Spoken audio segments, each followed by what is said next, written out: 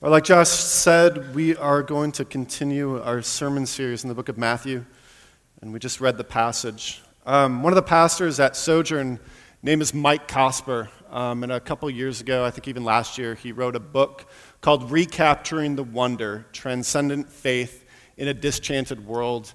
And in the intro of the book, he told a story of an experience that he had while he was preparing to write this book, and it's a really kind of it's a good illustration to start this passage off this morning. He tells a story about a morning that he woke up and he went to a local coffee shop here in town in order to work on the book. And kind of putting that off, procrastinating a little bit. He just wanted to take some time to kind of feel out the room and see who was coming in and coming out. And so he was just people watching, which is a lot of fun. Let's just admit that. And so he's walking just kind of interesting folks who visit local coffee shops and get their Chemexes and whatever else they do with their latte art. And young man walks in and flannel shirt, beanie, skinny jeans, you get the picture. And he walked in with like this big thick book underneath his arm. And he goes to the barista, grabs whatever people with skinny jeans and flannel shirts get at coffee shops, and he takes a seat. And it was interesting because Mike was just watching him this whole time. I don't know why, for some reason. The kid sat down, and he put his book on the table, and then carefully placed his coffee cup. Then he got out his phone and snapped a picture, and then he moved the cup over here, the book there, snacked another, and then he stacked the book up here with the coffee cup balancing. And Mike said he did this for 5 minutes straight until finally he kind of settled on a hand prop in the background with the coffee cup right there. He wasn't holding the coffee cup so he could actually take the picture. But yeah, he spent his time doing that. And Mike was just kind of laughing. And he's like, I wish I could share this with someone. And sure enough, his wife called at that moment. So he kind of told her the story of the amusement that he saw in front of him. And then he hung up the phone. Instead of working on his book, he took another gander at the kid across the table from him. And he saw that the kid finally put his phone away, took a sip of his coffee, and then he opened up the book. And Mike said it was like this.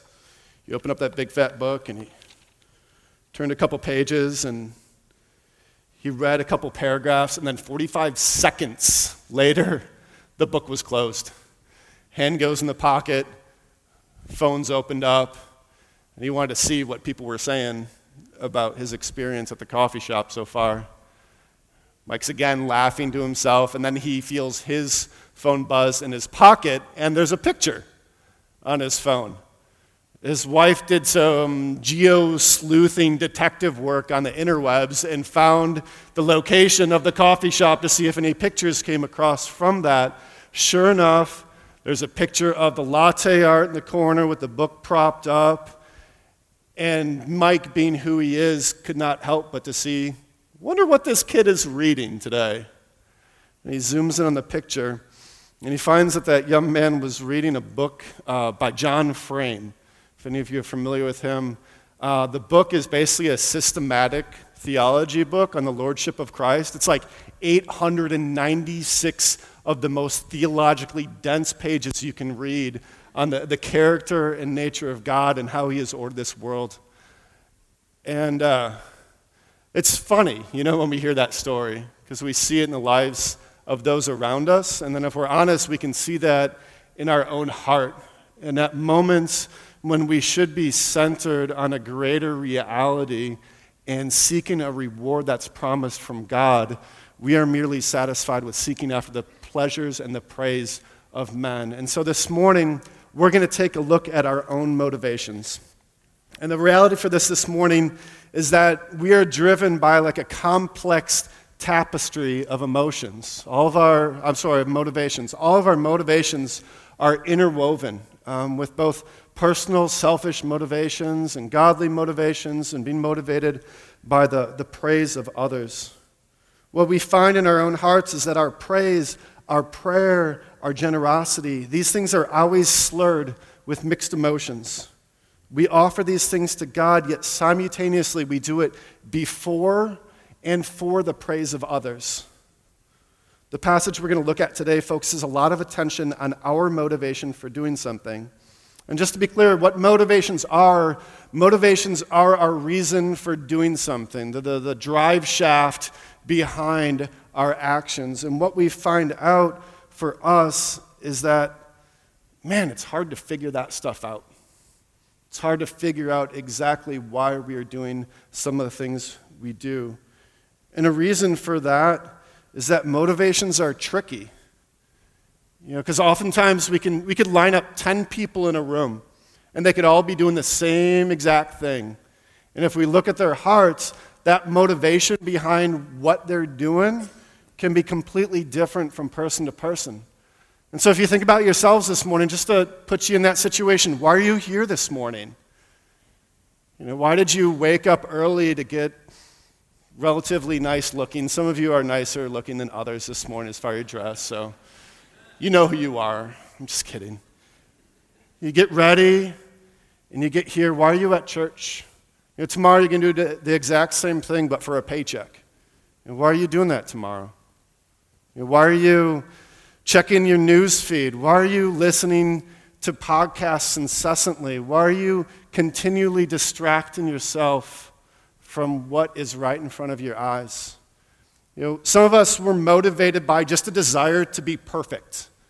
Any perfectionists out there this morning? You want your life to be perfect. You want everything around you to be perfect. And people that live with you know your standard of perfection and try to follow it incessantly to your utter disdain and displeasure. Others of you are motivated by like a desire just to be an individual. Just to be different than the rest of the society. Like, I'm not like them. So you do things that are neat and special and different so that other people see that. Others of us, I'm in this category, I tend to be motivated by peace. And so you might think, this is probably not the case, but you might think something I do is really nice and like selfless and sacrificial, but the only reason I'm doing it is to avoid conflict right in front of me. Others are motivated by a need to be needed, and we feel that void that's in our hearts from other people wanting our help and our service and sacrifice. Jesus makes it clear in Matthew 6 that it is not enough to just do what is right. In order to be perfect as our Heavenly Father is perfect, what we need to know this morning is that our rightness, our good action, our good work must be accompanied with the right motivation. Hear this warning in 6:1.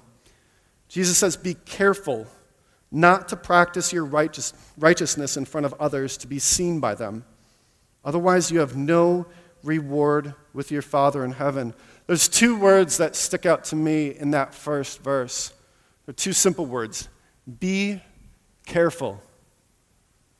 Be cautious. Be on your guard. Why is that? Because Jesus, fully God and fully man, he knows our hearts. He knows our motivations. He knows what lies behind why we do what we do every single day. And please note that Jesus is not saying don't do righteousness. Like, that should not be our takeaway today. Be a jerk. Like, that's what I really want to encourage Christians to do. But he's saying that we should practice righteousness. It is a good thing, but only when it is tethered to a good motivation, a godly motivation. He clearly states that we will not be rewarded for righteous deeds done in front of others in order to be seen by them. And so what we're going to take a look at this morning is Jesus gives us three good and clear examples of what this might look like in our lives. He talks about our giving, he talks about our praying, and he talks about our fasting. And some of you, if you read, I know the CSB Bible has like how to give, how to pray, how to fast. And I want to be clear, like, these are not IKEA instructions on how to do things the right way. And as you know, if you've ever been to IKEA, you probably end up doing it the wrong way anyway. But what these are rather cautionary tales to be more aware of what's going on in our hearts and our souls as we try to do good before others. So let's start with righteous giving. Verse 2. So whenever you give to the poor, Don't sound a trumpet before you, as the hypocrites do in the synagogues and on the streets, to be applauded by people. Truly I tell you, they have their reward. But when you give to the poor, don't let your left hand know what your right hand is doing, so that your giving may be in secret, and your Father who sees in secret will reward you. I'm a big Pixar guy, and a few years ago, there was a short in front of a movie. If you remember, it's called One Man Band. And it's just a cute little 2-3 minute type of a deal. And you've got this guy, on one corner, and he's all like, I'm not going to dance because I'll just look goofier than he did on that. Like he's making all kinds of noise, and he's trying to impress this girl that's holding up a gold coin in her hand. And on the other corner, you've got another guy who's fully decked out, and they're kind of combating back and forth, trying to win the praise of this little girl, and obviously the reward of that gold coin. And just to be clear, that's kind of the situation that Jesus is setting up here. An absurd hyperbole, an absurd exaggeration of the scene that's going on here. And I know it'd be culture was different back then, but there weren't people blowing trumpets, giving money. It's just not what happened at all. Rather, Jesus is calling to attention the motivation of their hearts. They are doing what they're doing for the display of others. Could you imagine, we just had giving time. Some guy, reaches into a pocket, has a big fat wad of bills, and he's just boom, right in the offering plate. That's pretty much what's going on in these verses. What Jesus does as he exaggerates their public display of generosity in order to penetrate our hearts with the hard truth that so much of what we do, even our righteousness, even our good stuff, is for the likes of other people. And what Jesus says is, he says, truly I tell you, they have their reward.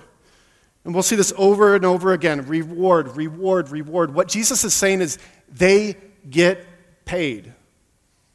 They get their paycheck. They get what is due to them. In other words, they get exactly what they're looking for. If you are doing things for the praise of others and not for the praise of God, you will receive that praise. But it's not going to last. Jesus goes on to say that only those who give in secret will be rewarded by their Father who sees them in secret. And some people get caught up on this, and I know we read the Bible and it's full of instructions, the right way to live, the wrong way to live, and we're like, oh, darn it, I've been writing checks to church with my name on it. Oh, it's tied to my bank account with automatic, deposits. I know what I need to do in order to be righteous from the sermon.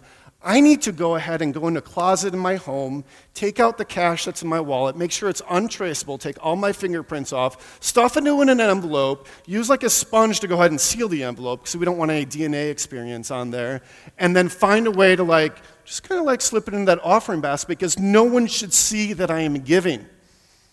Jesus is not saying that. He's not saying that, when you sign up for a GoFundMe page on the interwebs, you need to be anonymous. Otherwise, you're a sinful person, and you're doing it for your own motivation. What's crazy is that we so often think we know the motivations of other people, but we fail to take the time and spend the time to really think about our own motivations for doing the things that we do. So my encouragement for you this morning is just to check your heart.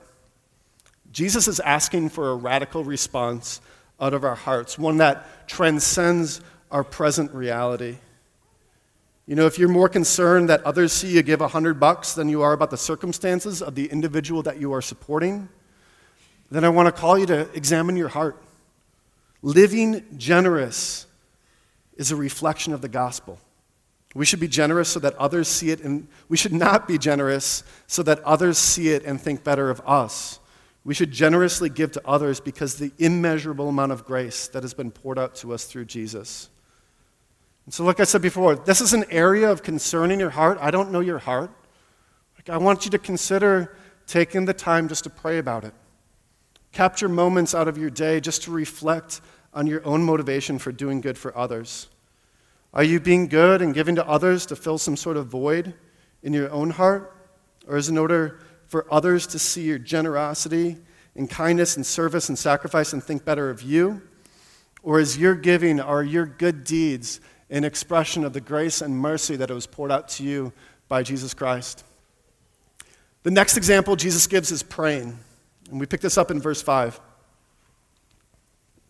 We see this: whenever you pray, you must not be like the hypocrites, because they love to pray standing on the synagogues and on the street corners to be seen by people. Truly I tell you, they have their reward. But when you pray, go into your private room, shut your door, and pray to your Father who is in secret. And your Father who sees in secret will reward you. When you pray, don't babble like the Gentiles, since they imagine they'll be heard for their many words. Don't be like them, because your Father knows the things you need before you ask him. In these verses, Jesus just basically highlights two things. First, he condemns the hypocrites who love to stand on the street corner praying in order to be seen as pious and holy as those around him.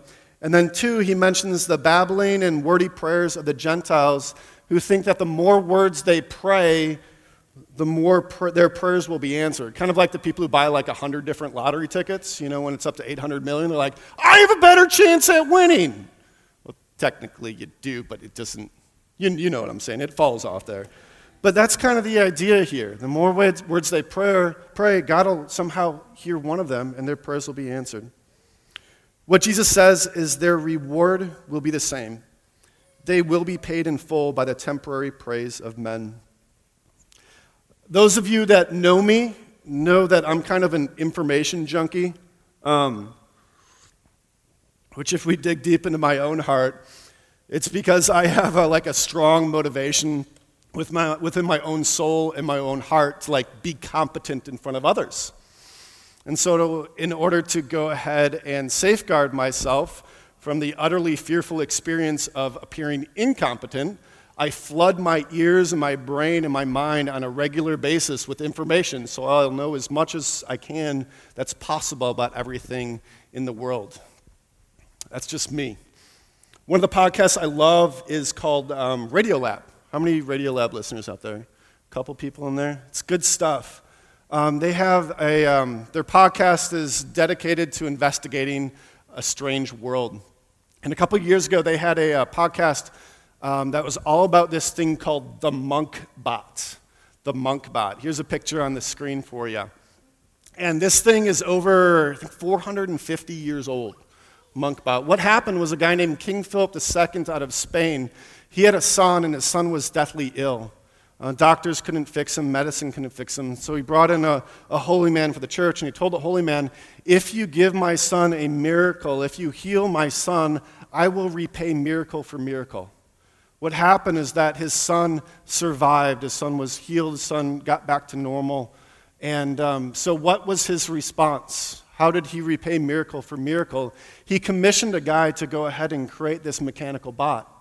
And what this thing does is you take a key and you put it in the back of the bot and turn this mechanism, and then this monk, and it still works today, you can check out the YouTubes and find it, but the monk walks around the room, and he has beads of rosary beads in his hands, and his other one is beating his chest in prayer, and you can see that mechanical mouth open and close, like he's praying silently. And what King Philip II wanted to do is he wanted to create something that would perpetually offer praises to God for years to come after he was dead, which is quite an amazing thing. That's an absolutely pious, at least he didn't hang up a billboard or something, right?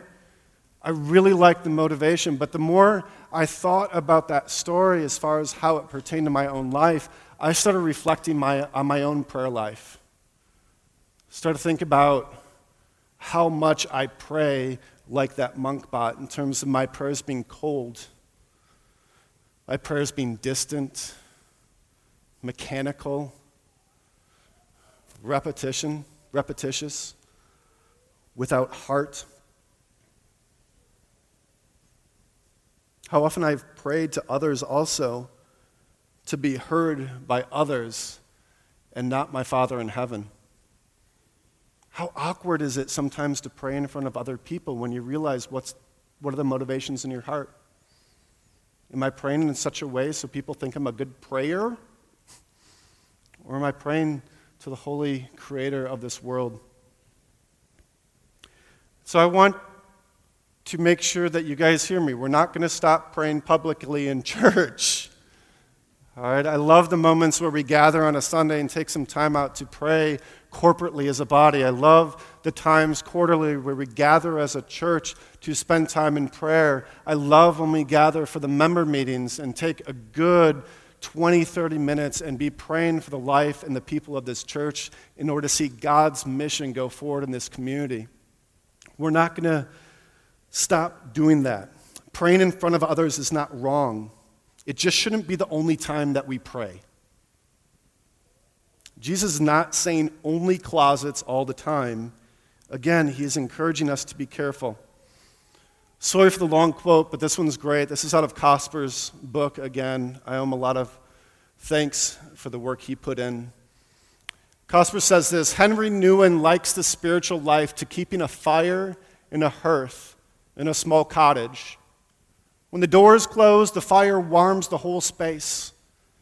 Whenever the door opens, the heat escapes, and eventually the whole room cools.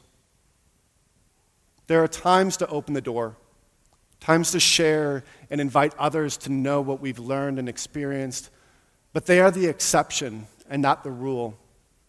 In a world of constant display, many of us have never closed the door at all. Every spiritual experience is something we try to share and broadcast. Every moment of silence is interrupted by noise, by messages, and by the presence of others. We long for more depth and more intimacy, but we don't realize the small ways we are draining it out of our lives.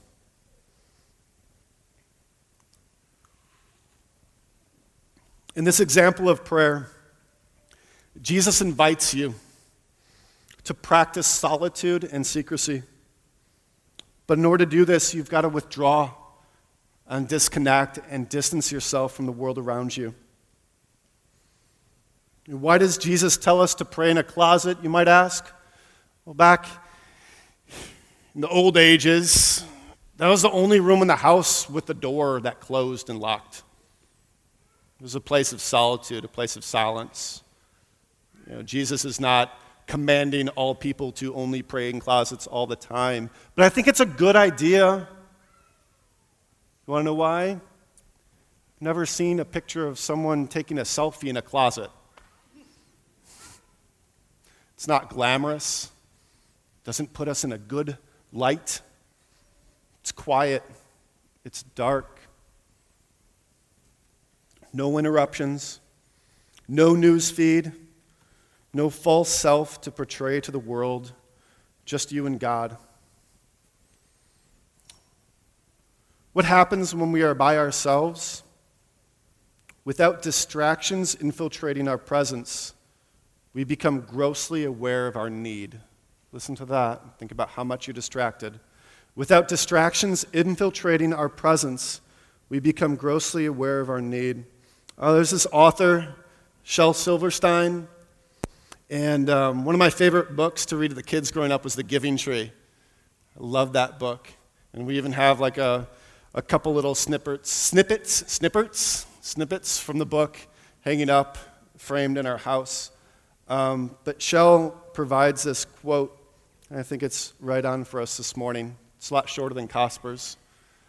Underneath my outside face, there's a face that none can see. A little less smiley, a little less sure, but a whole lot more like me. When's the last time you slowed down to reflect? When's the last time you hit pause? When's the last time you faced the reality of your own existence and limitations and reflected on your motivations, the why you do the things you do? My encouragement this morning, it's kind of practical. It's not the most godly thing in the world. It's 2 words: slow down. Just slow down. Even hearing those words brings rest to my soul. Stop thinking about the next thing, what you're going to do, what you're going to say, what next year is going to bring. Instead of curating your Instagram, curate the importance of your presence in and to the world around you. Turn off your phone, your music. Me, I've got the wireless headphones in all day long at work, just flooding my ears. Turn it off for a while. Step outside the noise, step outside your circle of influence. As one pastor said, do not become a victim to the compulsive, distracting habits of our age. Do not become a victim to the compulsive, distracting habits of our age. These last couple days have been good for that. Just open up your windows in your house. There's birds outside. I don't know if you knew that. Nature. Sit on your porch. Get outside. Take a walk. And don't count your steps. For the love of God, don't share them on the interwebs either, because it just makes the rest of us feel bad. Spend some time in a closet. Slow down. Train your soul to be nourished by communion with God. Train your soul to be nourished by communion with God. What's going to happen, though, just want to warn you, when you start taking those distractions away, new ones will just emerge. Instead of the form of an electronic device or music or information through a podcast, it might look a little bit like fear, anxiety, worry, doubt, inadequacy. I want you to be cognizant of those feelings that flood into your soul. That's where the work begins. And in those moments, instead of distracting yourself with something else, just allow those feelings to pass through you. My encouragement is to do something called breath prayers. Breath prayers are something that started about 6th century AD. And it's basically a single thought, a single idea that can be said, thought, spoken through the duration of a single breath. And the original one was, Lord Jesus Christ, Son of God, have mercy on me, a sinner. If your breath is a little bit shorter, Lord Jesus, have mercy. As you breathe, speak those words into your heart and your soul as you breathe in, and as you exhale, allow the words and nourishment from that small time of communion with God bring you peace and rest. Because this is the rest that we can hold on to. This is the rest that sustains. Prayer is not something we do to be heard by others. Prayer is something we do in order to talk to God. Our reward for prayer that is rightly motivated is peace and the reminder that we are not in control. Even greater, our reward is knowing that one day we will have perfect communion with God in heaven. Jesus' last example is righteous fasting, not intermittent fasting for those workout folks out there. Righteous fasting. We look at this in 16. Whenever you fast, don't be gloomy like the hypocrites, for they make their faces unattractive so that their fasting is obvious to people. Truly, I tell you, they have their reward. But when you fast, put oil on your head and wash your face so that your fasting isn't obvious to others, but to your Father who is in secret. And your Father who sees in secret will reward you. We're not going to spend a lot of time on fasting, but in case this is a new idea, fasting is basically something that you do, something that you go without in order to focus your attention on something else. And so when we fast, we go without food. Some of you have been doing that through the lentil season right now, is that we go without something and we take the time that we would have used to do that thing to center it on God and reality under His rule and His reign. And what Jesus says is that we shouldn't look like we're fasting when we're fasting. How many of you remember those Snickers commercials with like Danny DeVito or Brady Bunch, all that stuff. And like, what happens when we go without food? You're like, I'm doing it right now. I'm kind of angry at you for keeping on talking. We get hangry, right? The low blood sugar, the blood pressure, sugar, something scientific goes down, and our anger goes up. Jesus is basically like, don't be a jerk when you fast. Like, look normal. And like, some of you are also concerned, like, oh, I do a lot to take the oil away from my face. Like, I do not want to put more oil on. All Jesus is saying is like, just look normal. Like, brush your teeth, okay? Put a comb through your hair if there's some left. Put pants on, Like, big expectations here. Just be normal. Just be normal. Be nourished by communion with God as you go without something you desire. And don't bring attention to your piety, your holiness. So that's all we're going to do on fasting this morning. We're going to wrap up just like Jesus wrapped these verses up. He talks about treasure. And as I read these verses, starting in verse 19, I don't want you to think about treasure in relationship to money. What's the word that we've been using all throughout the sermon? Starts with R, reward, right? We heard that 10 times, reward, reward, reward, reward, and treasure. So think about it in the context of what we've been talking about this morning. Verse 19, don't store up for yourselves treasures on earth, where moth and rust destroy, and where thieves break in and steal. But store up for yourselves treasures in heaven, where neither moth nor rust destroys, and where thieves don't break in and steal. For where your treasure is, there your heart will be also. Think about treasure as the praise, respect, or admiration from others that you regularly seek. When we read this verse in the whole context of chapter 6, it really takes on a new meaning. The message that we get from Jesus is that the praise we get from other people is a treasure on earth that will not last. It may bring us temporary happiness and joy, but it's not going to fill the void that's in our hearts or provide us with treasure and reward in heaven. Jesus encourages us to pay attention to what we value or treasure the most, because that is going to determine our reward. Jesus encourages us to store up treasures in heaven. And note this, Jesus does not remove our motivation. He knows the depth of the human souls that we are always motivated to do something.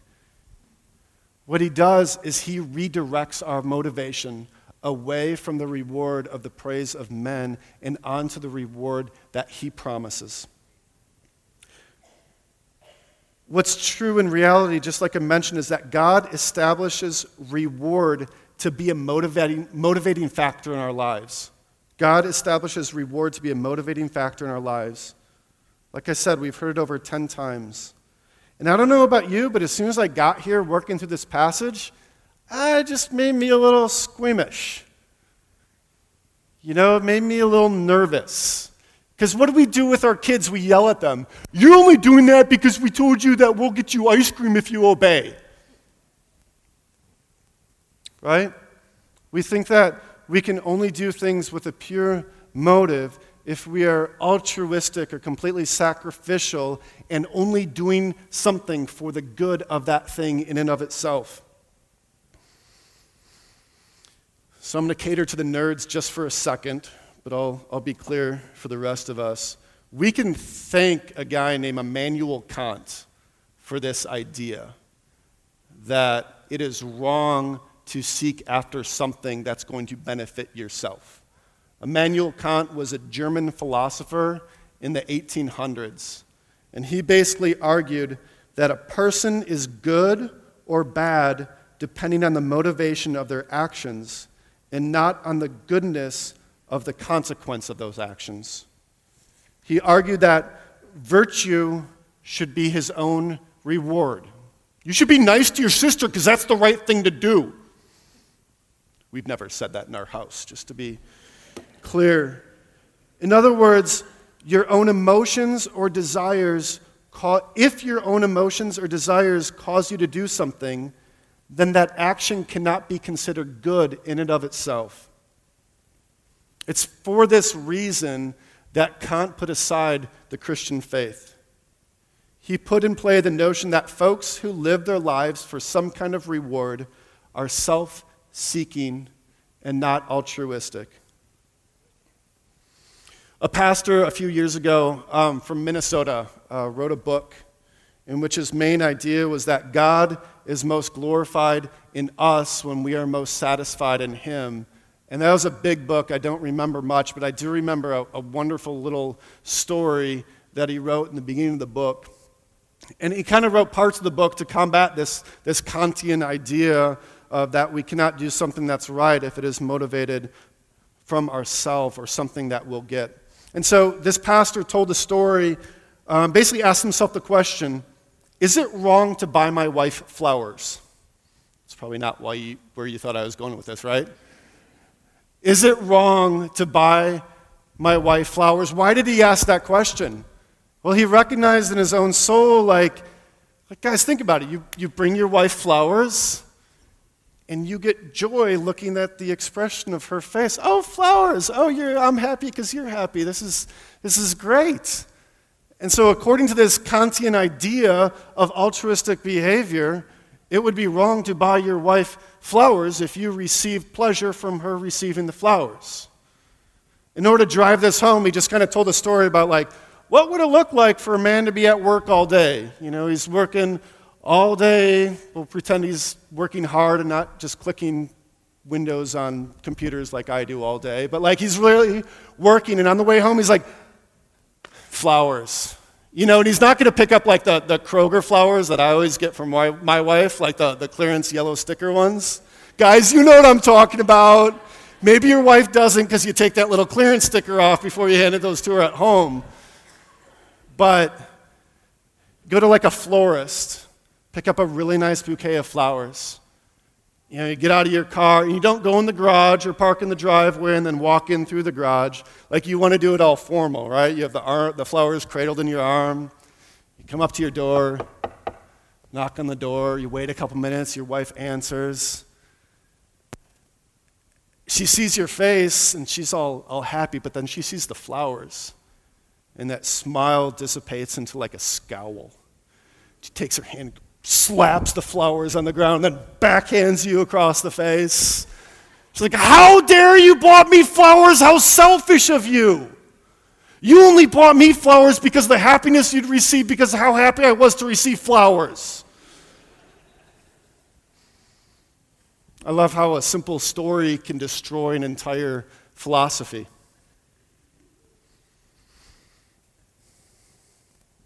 Hear me this morning. Desiring a godly reward is nothing to be ashamed of.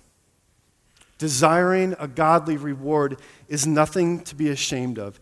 Even Jesus was motivated by the idea of a future reward.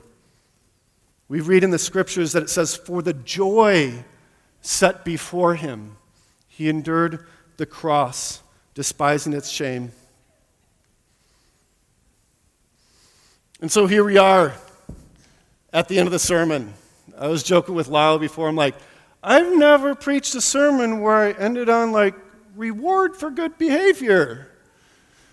It kind of flows against the ideas of grace that we're used to. I don't think we can make any other argument this is the focus of Jesus in these verses, that we are built to be motivated by reward. So my encouragement for you this morning in light of that is to learn to live in the presence and communion with your Father. If you are in Christ, you are perfect because you've been clothed with the righteousness of Christ. All of your impure motivations have been forgiven. And hear me this morning. You will be rewarded. Your work is not in vain. If you don't consider yourself a Christian this morning, I want to ask you, What are you seeking after? Where do you look for joy, for peace, for rest? Are you looking to find that in the praise from other people? I want to encourage you this morning to find your rest in the merciful hands of a gracious God who promises to reward you in Christ, not only for the rest of your days on this earth, but for an eternity after. Let's pray.